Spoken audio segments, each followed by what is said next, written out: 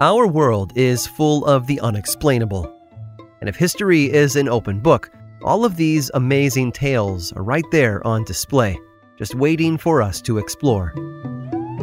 Welcome to the Cabinet of Curiosities.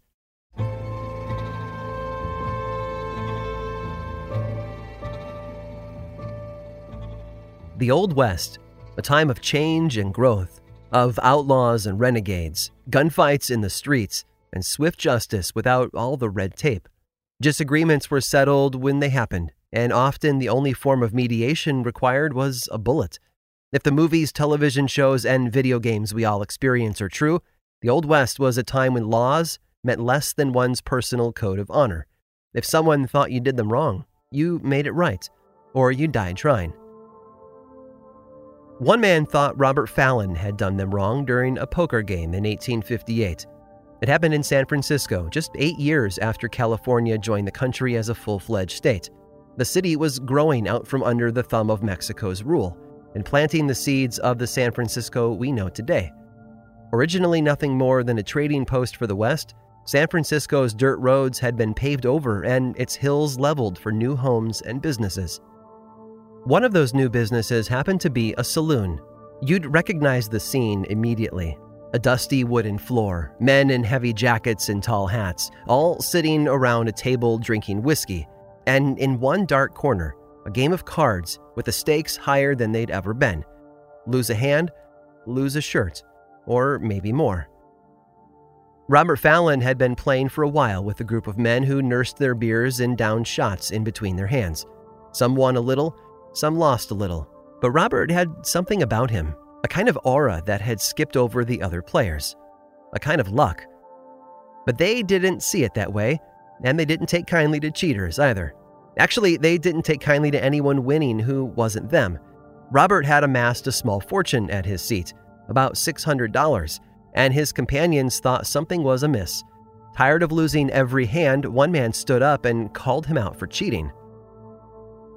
Robert, surprised by the allegation, tried to explain he'd done nothing wrong, but no one wanted to hear it. More excuses from a lying cheat, they figured, so they shot him before he'd had a chance to prove his innocence. His opponents, not wanting to stop the game for something as inconsequential as a dead cheater, looked for someone else to take his place at the table. The new player hunkered down in the dead man's seat, and the table gifted him with the $600 his predecessor had already won. Hand after hand, this new young man seemed to display a similar brand of luck as Robert. He turned that $600 into $2,200 in no time, and just like before, his opponents weren't very happy. But before anyone could pull a revolver from their holster, the police burst into the saloon. Word had traveled fast, and they were on the hunt for the late Fallon's killer. They surveyed the scene and asked a few questions before telling the players that $600 that Robert had won should go to his next of kin, and not this new card player. The players looked around, unsure of how to find Robert's family. They didn't know anything about him, where he'd come from, where he was headed. All of it was a mystery. The new player, however, this young man who'd almost quadrupled Robert's winnings that night, wanted to see whose money it was that he'd taken. He looked down at the body and got one good look at the face and then knew the money had been his all along. Robert Fallon had been killed that night, only to have his estranged son take his place. The two hadn't spoken in 7 years. And that right there is what some might call the luck of the draw.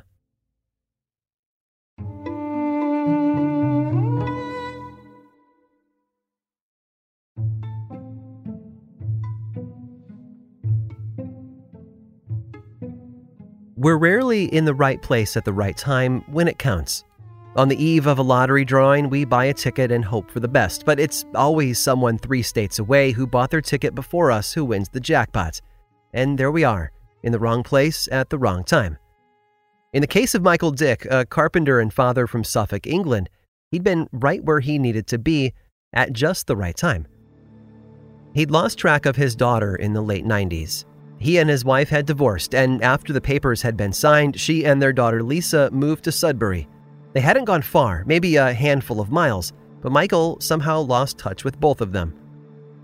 10 years passed, and Michael found himself part of a new family with a new wife and 2 daughters. But he never forgot about Lisa.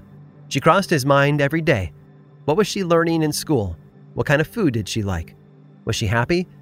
Did she remember him? In the summer of 2007, Michael had had enough. He couldn't be content knowing his daughter was out there somewhere without him. All he had to go on was a general location and a father's determination to make his family whole again. He and his 2 daughters went door to door in search of Lisa, but the effort proved too great for the 3 of them. His next thought was to scour the local election records for her name and information. Nothing. She was a ghost, and Michael was at the end of his rope. And then he got an idea. A long shot, really, but it was the only card left for him to play. He contacted a local reporter at the newspaper in Sudbury and asked them to run a story about his efforts in finding his daughter. Instead of them running all over town looking for her, they'd let her come to them. The reporter agreed and snapped a photo of Michael and his 2 girls to run alongside the story. All he had to do now was wait. The article ran the next day, but neither Michael nor the reporter got a response. Another day passed, still nothing. And then, days later, the phone rang. Lisa had found the story. Well, her friends had found it, and they showed it to her. She read through the piece and just knew she had to get in touch. Lisa and her father met up that evening to catch up on a decade's worth of lost time, exchanging hugs and stories, and share pictures of their lives that had played out separately up to that point. But amidst the tales of her upbringing and the photos of her children, his instant grandchildren, as he'd like to call them, was one other story. A story Michael wouldn't have believed if he hadn't seen the proof for himself.